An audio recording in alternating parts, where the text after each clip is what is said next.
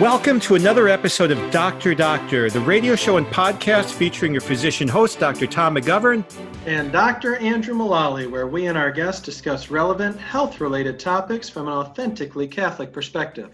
Today, because we are sheltered in place in Indiana, we are each podcasting and recording from our homes, but we still will be heard across the EWTN Global Catholic Radio Network. Our guest tonight, for the third week in a row, will be Dr. Paul Carson, infectious disease and public health expert from the University of North Dakota and North Dakota State University. I was just thinking, Tom, you probably got an advantage with the social distancing growing up in the UP. Everybody is far apart in the Upper Peninsula of Michigan, and there have not been very many cases reported there as yet either. This has been a learning experience for me, and now we're doing this over the internet instead of in person. So it's good for hygiene, and it's an opportunity to learn. Speaking of hygiene, I have not washed my hands so many times in my life that my palms are actually starting to peel. We're going to need some dermatology advice, I think, as well about how to keep your hands healthy in the midst of all this washing. In order to try to serve our listeners and the broader Catholic audience, instead of just recording one episode weekly, we've been doing intermittent episodes during the week, one every day or two. So please go to our podcast websites, redeemerradio.com/doctor, iTunes, Google Play, Spotify, and you can find some episodes discussing with experts pediatric aspects of COVID, what pregnant patients need to know with our co-host, Chris Stroud. What's the deal with nursing homes, hospitals, the medical ethics of this, epidemiology of that, which we did the day before recording this one. We talked to a physician in Hong Kong who lived through the 2003 SARS epidemic and is living through COVID now. And I have an interview planned in a couple of days with a critical care specialist who's taking care of COVID patients on ventilators. And actually, we're going to have Dr. Kevin Majors, our favorite psychiatrist here on anxiety, talking about dealing with the stress of a pandemic. Man, I've already seen that in the office of just so many people. You know, you get this information over the news media, which is often sensationalized. Yes. And it's hard to strike the balance between being adequately, appropriately cautious and not going overboard to where it's really impacting your life negatively. And that's what we want to do here. We don't want to be political. We don't want to be doom and gloom. We don't want to be sensationalistic. We want to present the best medicine, the best science within the lens of our Catholic faith so that you can benefit from it. Because we realize the news cycle right now is 24/7 COVID. Yeah. So we are in a pandemic. And what is it that makes this a pandemic? There's really three things. Number one, we have a new germ, some new infection, and that nobody has immunity to. The second thing is it can produce serious illness. We've seen that in the news. And finally, it can efficiently spread from person to person. And once that's going on, especially around the world like it is, this is the classic definition of a pandemic. And I think for many of us, we feel like we've never seen anything like this before in our life. But I was surprised to learn, Tom, kind of with some of the show prep, that there's actually another ongoing pandemic right now. And what is that? That's the tuberculosis pandemic, right? It is, and it's been going on for a long time. It still kills over 1.5 million people every year. So plus there's, influenza around the world. And that's one thing we're going to compare and contrast because too many people have been saying, oh, this is so much less than influenza. Paul's going to set us straight on how to really talk about those two things in relationship to each other. So this brings us, I'm coming up with a practical medical trivia question today, and one that I suspect many of you know the answer to. It's actually a two-part question, and that is simply, how long are we supposed to wash our hands with soap and water to protect ourselves from COVID each time we wash? And the second question, how long, if we don't use soap and water, are we supposed to rub with water-free alcohol-based cleansers? It's not precisely the same answer. At the end of the show, we'll have the answer, But now we're going to take a break and come back with our special guest, Dr. Paul Carson, here on Dr. Doctor. We are back with our special guest for the third week in a row, Dr. Paul Carson, MD. He teaches in a Master's of Public Health program at North Dakota State University. He's an internist and infectious disease specialist. He's a consultant to the North Dakota Department of Health, and he is mired 24 hours waist deep into COVID. Paul, welcome back. Thank you. Glad to be back with you. So, Paul, what have you learned since our last update a week ago that you think is most important to share with listeners? Boy, there's a lot of things, and I was on multiple calls and video conferences today with my colleagues, health department folks.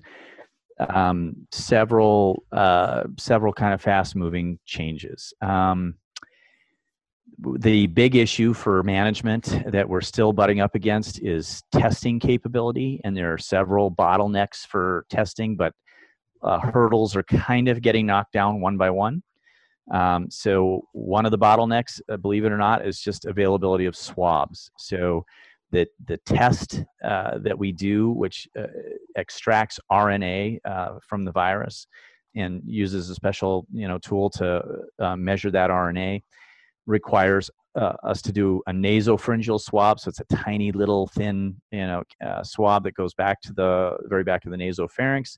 So it goes through your nostril all the way back. All the way back. I don't know if you guys had to do this in medical school. We had to do this on each other, and yes, not fun. It's unpleasant, right? It is unpleasant. It's I think Vice President Pence said this is a mildly invasive procedure, and it turns out there's only like a couple of manufacturers of that nasopharyngeal swab, and if I'm trying to remember right, I think one of them is in Lombardy, Italy. Yes, it is. Yeah, and so that was a big problem. And I think, Andrew, you ran up against this where you had a highly eligible person to be tested, and you guys didn't have the swabs, right? Precisely. And it's so interesting because the nurse that she was working on a COVID patient, two of her comrades who were in the same situation both tested positive, and we couldn't test her. Yeah, unbelievable. And so now we're talking to our lab, and they're thinking of okaying even different types of swabs, ones that would not be ideal. Right. So the big change that's happened is that we were waiting to hear on this, that the Centers for Disease Control laboratories were trying to validate that you don't necessarily have to get nasopharyngeal secretions to do this, which is like what we typically do for flu. They validated that just nasal, you don't have to get all the way back. You can just kind of go into the front or middle of the nose, and oropharyngeal, just like we do with a strep throat. Those two kinds of swabs are good. You can measure, you get plenty adequate enough results with those. And so that opens up a whole nother set of swabs we can use. It also makes it easier for the healthcare providers to collect a specimen if because those nasopharyngeal are a little bit not fun to do and not maybe as amenable to like what we're trying to do for drive-through testing. To do that and somebody in their car is not really easy, but a nasal one is just much easier. So that's really good news. That makes testing simpler, and it opens up another set of types of swabs that we can use to hopefully free up that bottleneck. Then the next bottleneck is the different kinds of chemicals you use to extract the RNA, and then the reagents or chemicals that you use to run the test to measure the RNA. And those are variable up and down depending on the day, depending on the state, depending on what type of machine you're running it on. And I've learned that there's multiple different platforms or machines you can do this on, and they're all at different stages of being approved or ready to go. And so we're just scrambling, trying to get our testing capability ramped up, and we are just barely there. One of the things that I've been running into, and I wondered what your thoughts were on this, is the testing through the Department of Health of the state versus commercial labs. Right. Because the Department of Health, at least in Indiana here, very highly regulated and very limited. The commercial labs, it's almost like if you are lucky enough to have some leftover swabs, we'll go ahead and run them for you. Sure. That's interesting. So in our state, I'm very active with our health department. We've been very interactive and working to get criteria more loosened up, and particularly our priority ones like the healthcare providers. Here's the other thing, talking about all this, that I think is really an important change. is the restrictions on testing have been in part by criteria that, in the last 72 hours is now out of date. So to ask questions like, have you been to Europe? Have you traveled to China?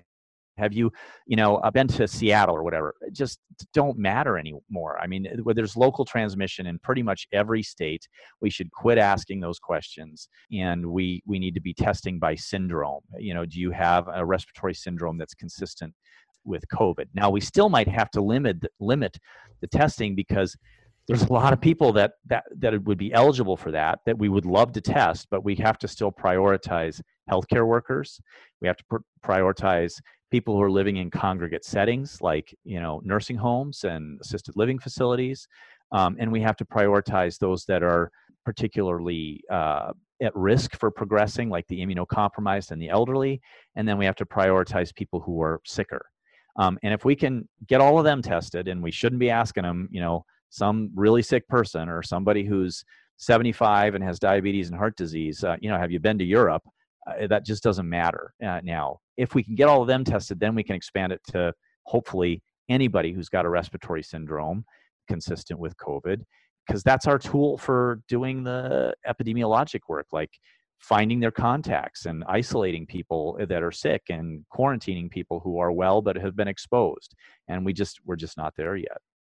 I know locally we've had a couple wild cases in our county, but I know the number of tests that have been run, and it's a handful, maybe a couple handfuls. But when you already have wild cases and you've only run a handful of tests, it's hard to even imagine how many hundreds, probably thousands of cases are already out there, and we don't have any data on those at all. Yeah. Sadly, I mean, I think this has really exposed the underbelly of our just not adequately prepared public health infrastructure for a pandemic. We just weren't there. And these countries that went through SARS, that really went through that, they saw what it was like. And maybe Dr. Strand on your other show maybe addressed that. I mean, yes, they did. They took it serious, and they were ready. We weren't. So, Paul, you forwarded me a good, long, well-thought-out article from The Atlantic. Today is March 26th, saying that there are 4 things we need to do immediately to contain this the best we can. One of these is produce more personal protective equipment, like masks or respirators. Produce and distribute more tests, which you just talked about. Practice social distancing, which we'll talk about. And finally, have clear national coordination. So let's address that. What do you think is the current state of national coordination for this? And then compare it with the way that state by state, they are deciding whether or not to go to more extreme social distancing, such as shelter in place. Yeah, it is kind of interesting in that you see different approaches in each of the states, kind of driven by often their public health leadership or their governor. To some extent, I think that's appropriate because the situations are different in each state. I mean, we just heard Andrew saying, you've got no tests where you're at. We're kind of doing okay with that, or we're on the border of, being okay in North Dakota. I think other places are contending with lack of personal protective equipment. So each state, I think, needs to be nimble enough to be able to use their budget towards what are their acute needs. I think the governors are kind of this is a little bit of the Catholic social teaching idea of subsidiarity. On the other hand, we need the federal level, the national level. They're the ones that make the testing materials that get distributed to the state health labs. I mean, if they can't get that together and supply that to the states, then we're all struggling. But I think, seeing some of the governor's approaches, what's happening, for example, in New York is far different than what's happening in North Dakota. They're in crisis mode and it's all hands on deck, and their governor recognizes that, and he's really advocating hard for a really, an emergency response. And not sure where they're at with the shelter in place. Our governor next door in Minnesota is really close to that, and Minneapolis, I think, could be a hot spot really soon. So this is I think we have to be very nimble. What is your latest information from the incidence curves in different countries and our countries? How would you summarize that for our listeners? That's something I look at every day, and I didn't today because I just had too many things going on. But when I looked at them all yesterday, I was a bit hopeful. And maybe you guys can correct me if you saw anything change, like in Italy or France or Germany or some of the European countries. But Italy looked like it was on the downhill slide for about 3, 4, 5 days For the almost in a fourth row. day now. Fourth Agreed. day. And Germany, same. I couldn't quite tell if France and Spain were kind of at the inflection point. It looked like they might be flattening. Yes. And okay. that's what they looked like, more flattening than going down. Yeah. But I think Italy was going down for 4 days, right? Yes. So what that tells me, you look at the countries who have been through it already, China, Hong Kong, and you kind of look from at the beginning of when they were first starting to see their cases, really enough to be detectable, to where they brought it like down to where they're like now talking about easing up maybe some restrictions. It was like 4 to maybe 5, 6 weeks. And if that's the case, if we are successful, kind of like they have been, same thing with Italy. It looks like they're kind of on about maybe a 4-week trajectory. They're into like their second or third week now, probably into their third week of where it really was on the upslope and now flattening and starting to come down. If that's the case, I think that means that for much of our country, that we might be feeling things on the downhill slide by third to fourth week of April. That's what I hope, and I think that's possible. So you don't think we'll peak by Easter, April 12th? I think that's possible. Yeah, I think we could be peaking by Easter. That might be a little early, but I think that's possible. We are on the really steep part of the curve now, and you see what's happening in New York. But that most of the states are I think increasingly taking this seriously.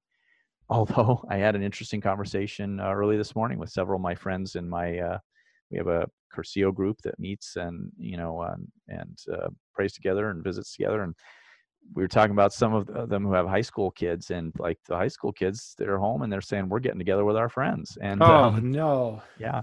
And they said it's a problem. It's a real issue. And so I don't know how many other people are seeing that. I see Hong Kong, which had controlled it from the beginning really well, is now having a big spurt of cases there. And they kind of had opened up some nightclubs, and some young people were kind of going out, and they were easing a little bit on the travel. Now they're back having cases. I guess that would be my question. As we peak and then flatten and then maybe even start going down, and we loosen these stay at home orders and whatnot, is there going to be another peak, another exponential rise and another peak, or what do we expect there? Boy, tough question. And the Atlantic article that Tom referred to that I sent out, actually, I think the title of it, you can correct me if I'm wrong, Tom, but I think it was "How Does This End?" Or "What's the End Game?" or something like that. And there's a few scenarios of how this ends, none of which are great, but some of which I think are tolerable. So, one scenario of how this ends is you just let it burn. And you hear a few people kind of talking about that you just kind of let it go, and who gets it, gets it. And maybe you try to let that happen with protecting the elderly and more vulnerable. I think most people in public health think that's not really possible, that you can't kind of let it sort of go in one part of the population and protect and really sequester another part of the population. But that gets you through the epidemic curve faster, and it gets you to what ultimately we need, which is herd immunity preferably by a vaccine, or herd immunity by, we've just had so many people that have had it and they're now immune. And that's what happened with the Spanish flu, right? Yeah, exactly. Yeah. It had to, because the variants of sort of cousins of the Spanish flu that came after that have been circulating amongst us now ever since then. And, we don't all succumb to that strain of the flu now. We've sort of built immunity and tolerance to that. And there was no vaccine for that one. No vaccine, no. So herd immunity is one way, but it comes at a terrible cost. There will be hundreds to thousands to even millions of people who contract this, and a significant percentage of them are going to get very sick. And we certainly hear the reports of maybe up to somewhere between 40 to 50% of the people who are in the hospital in the U.S. are in the 20, 30, 40-year-old age group. Now, most of them are going to get through it, and most of them are going to survive it. But it's not just a disease of the elderly. There's plenty of people in those younger age groups that contend with serious illness. So that's scenario number one. Scenario number two is what Andrew just said, which is, we bring it under control. Our measures work. We settle it down, and then we start to ease up, and it bubbles back up again. And I think most public health people think. I'm not sure where they're at on this. I don't like what a Dr. Anthony Fauci would say, but you could imagine kind of like letting up and then putting them back down when it flares up, and letting up is kind of whack-a-mole wherever it's starting to kind of pop up, and you just kind of play this balancing game. And then the other scenario is that we just it's this full-on suppression mode until it extinguishes or we get a vaccine, but it comes at this tremendous societal cost of grinding everything to a halt, which how tenable is that? And Tony Fauci said that there are unintended consequences of prolonging the social isolation too long. For instance, I wonder, there are so many people in the country not getting medical care that they need right now for things that are not COVID. Andrew just told me that a local pediatrician, they're down 95%. We're down 90% in the number of patients we're able to see. The dentists, they're down almost 100%. Right. So I want to tell people that COVID might kill you, but your A1C of 14 is definitely going to kill you if we don't treat it. Right. Right. Yeah. So if you're not going for your regular diabetes care, you're not going for your regular, oral health care, you're not going for your, regular follow-ups for your hypertension, your heart disease, et cetera, there's going to come a cost with that at some point. And then I also kind of wonder about the mental health cost, like this just sort of constant state of anxiety.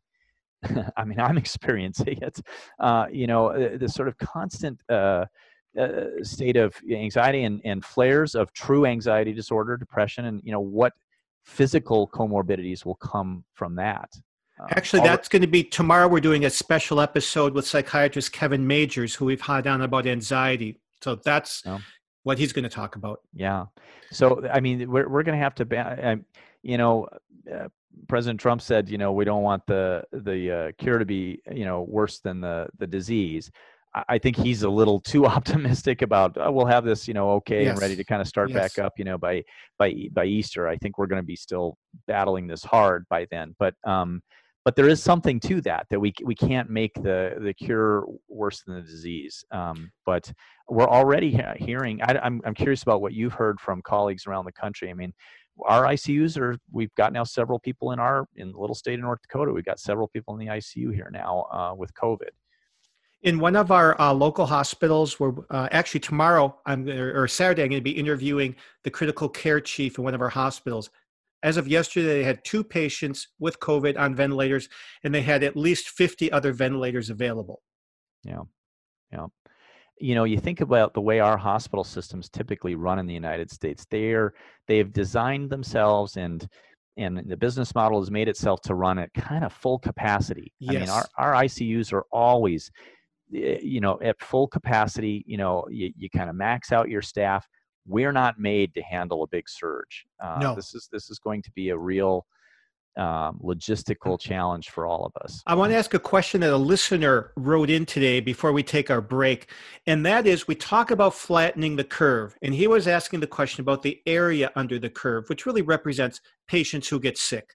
Yeah. So by flattening the curve, are we decreasing the total number of cases or just preventing the healthcare system from being overwhelmed? That's a great question. I think the honest answer to that is that it may be both, but it's probably more trying to protect the healthcare system from an untenable surge. Okay. Because you're not changing the total susceptible population. That remains. If we space everybody out and we do all the social distancing, we decrease the numbers of transmission, but you still got the same number of people who are susceptible out there once they start circulating again. That doesn't change.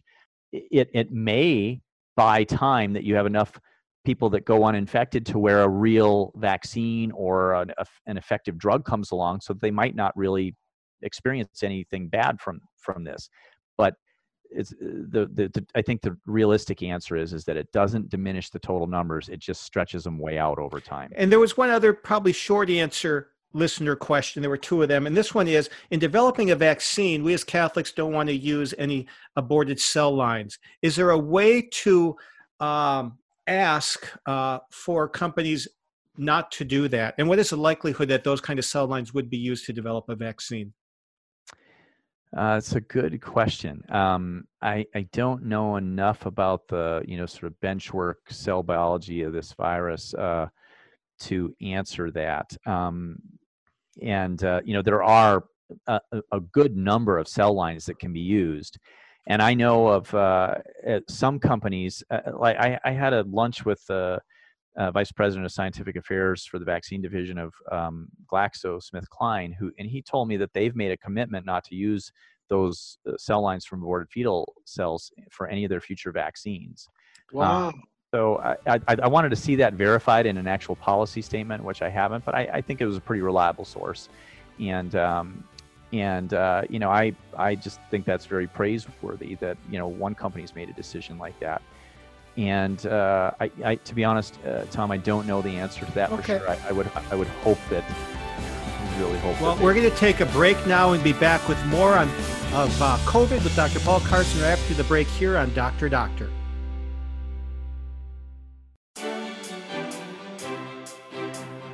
We're back with the second half of our interview with Dr. Paul Carson on COVID. Paul, you told me this morning that if you had a do-over and could hit a reset button, you might say some things differently 2 or 3 weeks ago about COVID than you would now. Do you want to do your mea culpas and your humility check here on air? Mea culpa, maxima culpa. I have learned from this that I think those of us who are, quotes, experts on this really need to approach this with a big dose of humility, because none of us have been here before. We're trying to make projections and predictions with data that we have, but the truth of the matter is there's just so many variables that we don't know.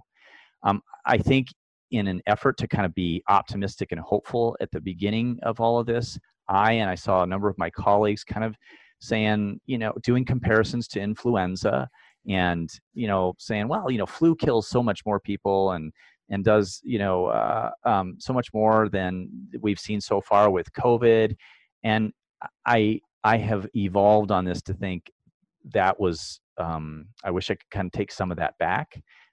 We can go into that a bit more. I kind of at the beginning was, saying things like, let's just stage our approach to, the big events and the schools and we can be a little bit patient with this. I wish I could take that back. I think if we could have been more aggressive, especially in the bigger urban centers, right from the beginning, they might not be, like New York might not be as in dire straits it is now if they really had been aggressive ahead of the curve.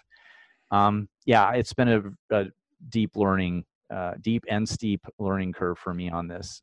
Why is influenza an unfair thing to compare COVID to? So there's some things that I think are helpful about that comparison, and some that we've got to put qualifiers around. They're both respiratory droplet spread diseases. They're maybe close to the same contagiousness. I think another mea culpa for me is I was like, I think it's a lot less contagious than influenza. And I gave some reasons why I thought that was. Yes. I don't really know how contagious it is in comparison. And we won't know until we have what we call antibody tests that can tell us how many people got really infected with this. We just don't know how many people are walking around with minimally to no symptoms but have it. And so we don't know how infectious it is.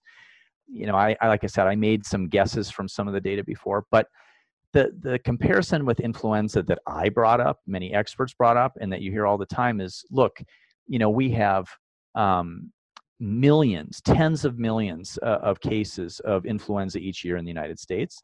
And we have in the neighborhood of, hundreds of thousands of hospitalizations and oftentimes tens of thousands of deaths. We talk about the average being somewhere around anywhere between like 15 to 45,000 deaths from influenza a year. And I don't know where we're at as of today. I think yesterday we were probably around 15,000 deaths from COVID in the world. Is that, do you guys know offhand? I think that's. I think it might even be more like 20 some. Okay. 20s. So it's getting up there. But take, what's reported by the CDC for influenza deaths in a bad year, which was 2 years ago. They said 51,000 deaths. Okay. Yeah, it's 24,000 as of now on Worldometers, Paul. Okay. 24,000 deaths in the world compared to what the CDC said was 51,000 deaths just in the US 2 years ago. Here's why I think we got to quit doing that comparison. When the CDC measures influenza deaths, they use a formula. It's not actually like we've got influenza listed on the death certificate or it was a known diagnosis. They do a mathematical model based on how many tests were done and how many positives were done, and then people who died during that period of time from things like pneumonia and heart attacks and other cardiovascular events.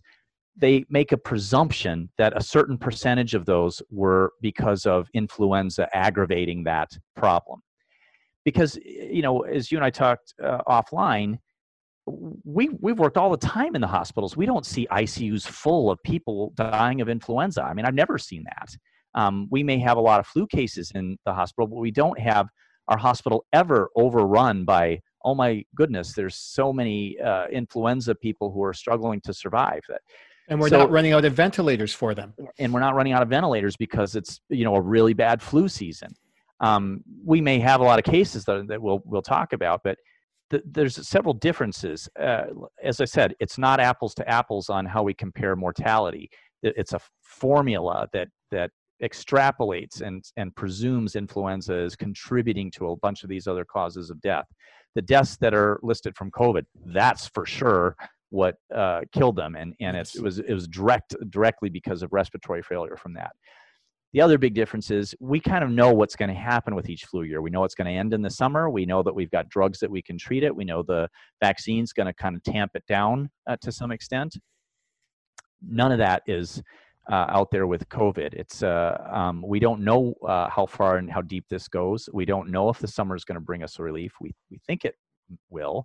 We hope it will, but we don't know that for sure. And we don't know if it'll just all start right back up again in the fall or winter. So that's why we need to take it seriously, and we need to be doing the measures that have been recommended.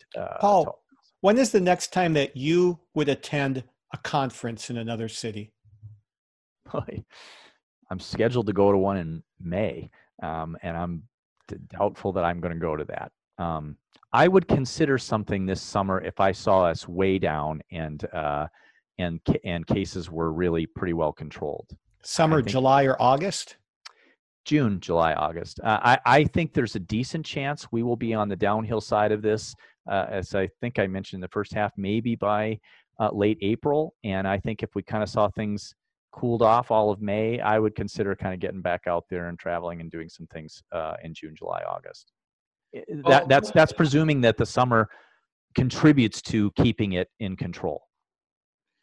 Paul, one of the things that they've done where we live here in Indiana is that they've done a stay-at-home order where only essential businesses are functioning. And when I went today to the office to an essential business, the commute looked about the same to me. And my neighbor's having his roof redone. There's about 20 people up on top of his roof. So to what extent do you think this actually works? Is this something we should continue encouraging? And I guess one of the questions we ask you each week when we talk, when do we get to go to church again? Any change in your perspective on all that? No, I think we need to be doing this. I think we need to take it seriously. I think we can see already what's happening in New York City is something we do not want repeated in any of our major cities anywhere else. And if we can be ahead of that curve that they faced by taking the measures seriously now so that you don't overwhelm healthcare systems, we need to do it.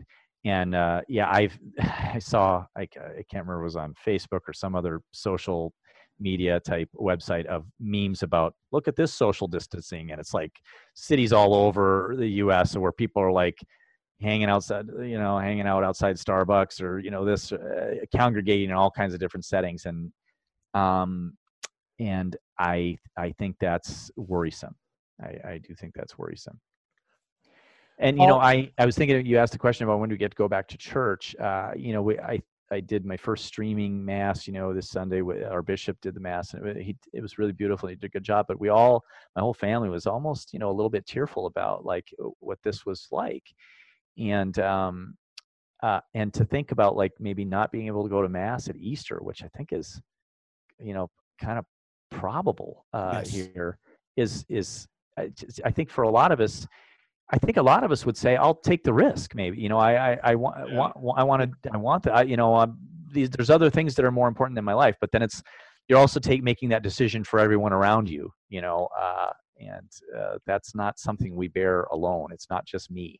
It's back to solidarity, like your moral duty to vaccinate. We have a moral duty to socially distance. I think we do. Mm-hmm. Andrew, you brought up something that a local hospital sent you today. Yeah, I wanted to get your thoughts, Paul. I know you've reviewed all the data about potential drugs to treat COVID and some of the things that we've seen on the news that sounded really promising when I saw the headlines with hydroxychloroquine and even azithromycin. Our local hospital said that they're only using them kind of in extreme cases and that the data might not be as good as everybody else was saying in the news. What do you think?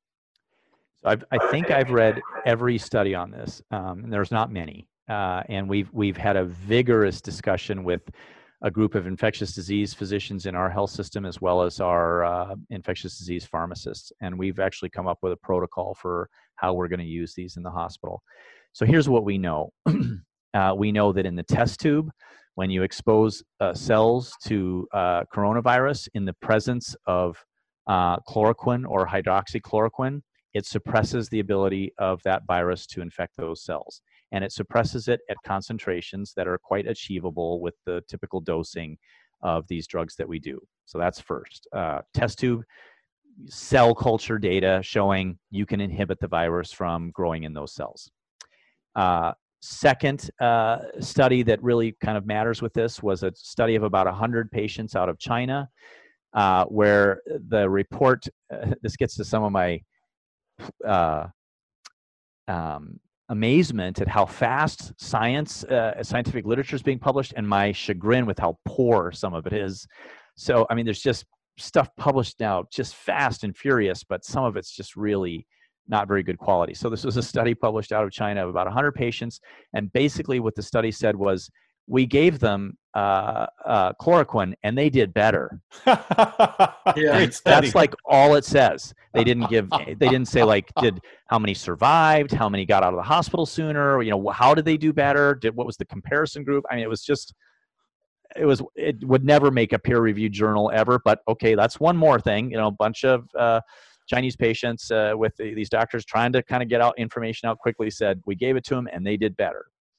The third study that I think is the most interesting to most of us was a non-randomized study. So they took people who got either hydroxychloroquine or hydroxychloroquine with azithromycin or neither. So 3 groups. And they were not randomized, so you always have the potential there for some selection bias, like who gets the drug. Well, probably sicker people got the drug, and you're not comparing necessarily apples to apples in those, but it's still compelling to look at. And what they found was they took nasal swabs from all of these patients and looked at how much virus was there. And by day 3 and by day 6, well, first of all, by day 3, if you were on hydroxychloroquine, you dropped the amount of virus in your nasal secretions by, I think it was almost half. And if you were on both drugs, you dropped it by like 60, 70%. And by day 6, you were, below half of the people had detectable virus with hydroxychloroquine, and almost no one had detectable virus with the 2 drugs. So That was so compelling that if I had the disease, I would want it. We interviewed Bill Williams, who's a medical researcher, rheumatologist. He said he would definitely take it if he had mild or moderate disease. I think I would too. But here's the other caveat here, and I want listeners to really pay attention to this, because I think, President Trump said this is a game changer and got kind of everybody excited, and maybe it is, but there isn't that much hydroxychloroquine or chloroquine produced in the world. It's not a commonly used drug. It's useful for like a fraction of malaria cases, and it's used in some rheumatologic diseases. So we kind of did some of the math in our own state. We've got maybe enough around for maybe 2,000-3,000 courses of it. We predict if there's a 20% attack rate and the surge that we think that could come, that's like not anywhere near enough, not anywhere near. So we want it saved for hospitalized patients. That's what we want it saved for. Good perspective. I wonder if that's going to be the next kind of area of shortage. We've had the mask issue and the testing issue. I've had patients calling up just requesting a prescription for hydroxychloroquine before they get symptomatic. Oh, yeah. And I said, we cannot do that at all. But I wonder, I bet you there's a lot of people out there kind of stockpiling that. They are at the American, the American Pharmacy Association. I'm not sure what the professional society is. It's the Professional Association of Pharmacists. And I think it was the American Board of Internal Medicine. And there was like 3 groups that sent out a letter today saying, please be ethical about the way we use this. We cannot be having doctors or other providers prescribing it for family members or friends to kind of stockpile and have on the ready in case they get sick, or for themselves. And really, I think we should be trying to preserve that for people who are the sickest in the hospital. Now, there's one other really important thing about this. These 2 drugs alone do something that we call prolong the QT interval. So it's like the electrical function of heart muscle cells. Yes. That if you make a certain way that the electrical activity happens in the heart change, it can increase significantly the risk for serious arrhythmias, fatal arrhythmias. And both of these drugs do that to some extent individually, and together the potential for them to do it together is even greater. So taking these drugs, especially both of them together, needs to be done in I think in a very controlled environment, preferably the hospital, so you can make sure that that's done safely. And Paul, I learned that the Plaquenil probably prevents the virus from attaching to and getting into the cell. Right. But what does the azithromycin do? No idea. We have no plausible explanation for why that should have antiviral activity. And I don't know how they even kind of thought to look at it. I think a lot of people are probably getting that drug for worried about secondary bacterial pneumonia, sure. Maybe. And so they got that and kind of found that maybe the effect was even greater. Because azithromycin, for our listeners, is an antibiotic for bacteria, not viruses. And then Plaquenil is anti-malaria medicine and also has anti-inflammatory capabilities for certain types of arthritis and lupus and other connective tissue diseases. Yeah, and azithromycin also has some anti-inflammatory properties. A lot of listeners probably know azithromycin by its more common name, the Z-Pak. Right. Like everybody in the world seems to have been on a Z-Pak at some point in their life. And this is making me think, Paul, while we're talking, I have a lot of patients come in, and when they need an antibiotic, they request a Z-Pak. Yes. Would it be prudent for providers to try and steer them some other way to preserve that if we end up using it more in the ICU? Yes. And in fact, in my other role, which is about antibiotic stewardship and using antibiotics judiciously, the Z-Pak or azithromycin actually is not a very good drug for the vast majority of things it's given for, which is respiratory tract infections. It's not a great choice. It's not recommended by any professional society for sinusitis, but it's very frequently used for that. It is approved as a second-line drug for ear infections and throat infections, but it's a second-line drug. It's not as good as just penicillin for throat infections and amoxicillin for ear infections. It's not as good. How about bronchitis, Paul? And bronchitis is like the biggest bugaboo of all, because in people who have who are otherwise healthy and have acute bronchitis. So I'm an otherwise healthy person. I don't have chronic lung disease, but I tend to cough. I got a virus infection and I'm coughing up green goobers or whatever. That's almost always a virus. There's a plethora of studies that show antibiotics do nothing. They do nothing. We should not be giving antibiotics. That's the most frequently overprescribed area for antibiotics. If you got a cough from a virus or whatever, actually, if you got a cough now, we want to worry about COVID, and maybe get you tested for that. But azithromycin is not something you need. And yes, Andrew, I think we should be saving that as a potential concomitant therapy in our hospitalized patients. Because we'll run up short on that too, I have no doubt. And based on what you just said, Paul, about a cough, be worried about COVID, there is nothing that you can see in a patient that will tell you, yep, this is probably COVID and not something else. I have been searching low and high to try and ferret out some clinical criteria that could help us say, yep, this is more likely COVID and you should be tested. And nope, and like I would really love to be able to tell everybody sore throat and sniffles, not COVID. I don't think we can say that yet. We're actually going to work on the data that we have in North Dakota. I just getting my hands on it today to see if we can say that almost everybody has a cough or most everybody has a feeling of fever or something. I don't know that we're going to be able to get that. I think any respiratory tract symptoms are fair game right now. Hey, Paul, I've got a question that I have to decide by tomorrow. Okay. Ooh. We have a limited number of tests with the e-swabs that we have that they've now allowed. When someone calls in and they are sick and they have symptoms that could be COVID, would they be better served coming in and having a good physical exam or trying to do it over telemedicine, which I've learned to do in the last week and I'm doing a lot of now? What should I do?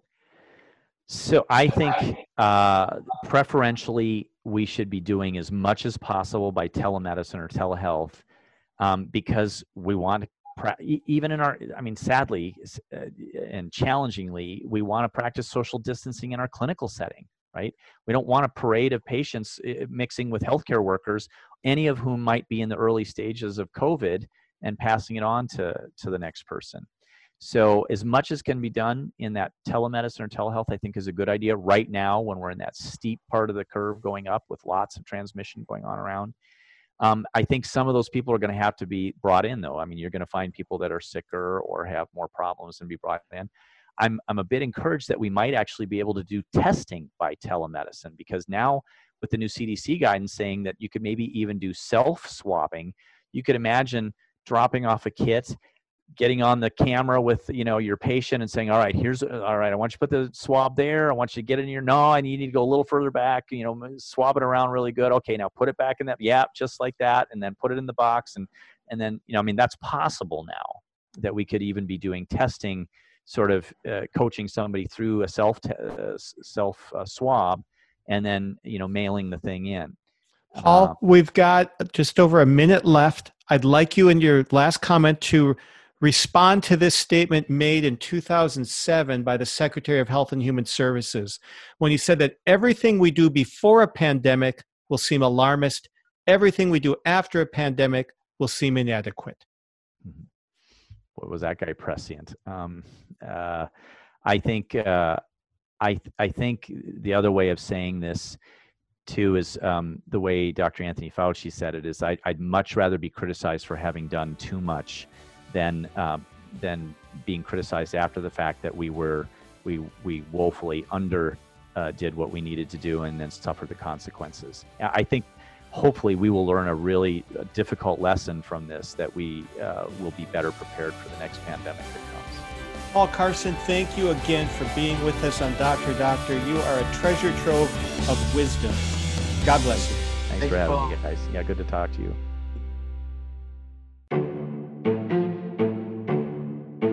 And we're back with Dr. Doctor and the answer to the medical and pertinent, very pertinent trivia question today. So how long are we supposed to wash our hands with soap and water to protect ourselves from COVID? Do you have an easy way to remember this, Andrew? Yes, I do. The answer is you do it forever, even when there's no COVID. No, but I mean each time you wash your hands. I know. I'm just kidding. Well, you had a very good example that you have in kind of our preparatory documents here. Yep. It's about the time it takes to pray an Our Father at a typical speaking pace, 20 seconds. That's actually what I learned in medical school at Mayo Medical School. My first month, an infectious disease nurse came in and said to wash your hands for about as long as it takes to pray an Our Father. It's the most Catholic thing I learned in all of my medical school career at Mayo Clinic. See, I really like that. Somebody else said the Salve Regina, and I'm like, man, the way I chant, that would take a long time. That was the Hong Kong doctor, yes. And then the second question is, how long are you supposed to use alcohol-based cleanser, which is what I do most of the time during the day? And the answer to that is not a time. It's until a certain endpoint happens, and that is when it's all dry on your hands. Okay, which usually does take about 20, but sometimes 30 seconds in my case. And I am doing it over 100 times a day right now. What should we do to keep our hands moist instead of dried out, Tom? I like using moisturizers that have ammonium lactate in them, like Lacthydrin or Amlactin, or just generic ammonium lactate. Okay, so make sure you moisturize after all. I think I was calculating one day, it's probably over 80 to 100 times a day I wash my hands. I don't doubt it. So you've got to moisturize. You've finished another show with your two clean-handed doctors here. Thanks for listening to another episode of Dr. Doctor, the official radio program and podcast of the Catholic Medical Association, usually brought to you from the studios of Redeemer Radio on the EWTN Global Catholic Radio Network. Please share the good news of these and our intermittent podcasts with a friend. Invite them to listen on their favorite podcast app or on redeemerradio.com/doctor. And please send us your questions and tell us something, how you heard something on Dr. Doctor, how it changed your life. Let us know which in-between episodes were your favorite and anything you'd like us to include in the future. This is Dr. Tom McGovern. And Dr. Andrew Mullally signing off until your next dose of Dr. Doctor. Dr. Doctor is the official radio program of the Catholic Medical Association, whose members are dedicated to upholding the principles of the Catholic faith in the science and practice of medicine. The views expressed on Dr. Doctor do not necessarily represent those of your co-hosts or the Catholic Medical Association. Find our past episodes and keep up with the latest from Dr. Doctor by subscribing in your favorite podcast app and following us on Facebook. Get links to follow and subscribe or submit a question for our doctors by texting the word doctor to the Holy Cross College text line at 260-436-9598 or visit redeemerradio.com/doctor.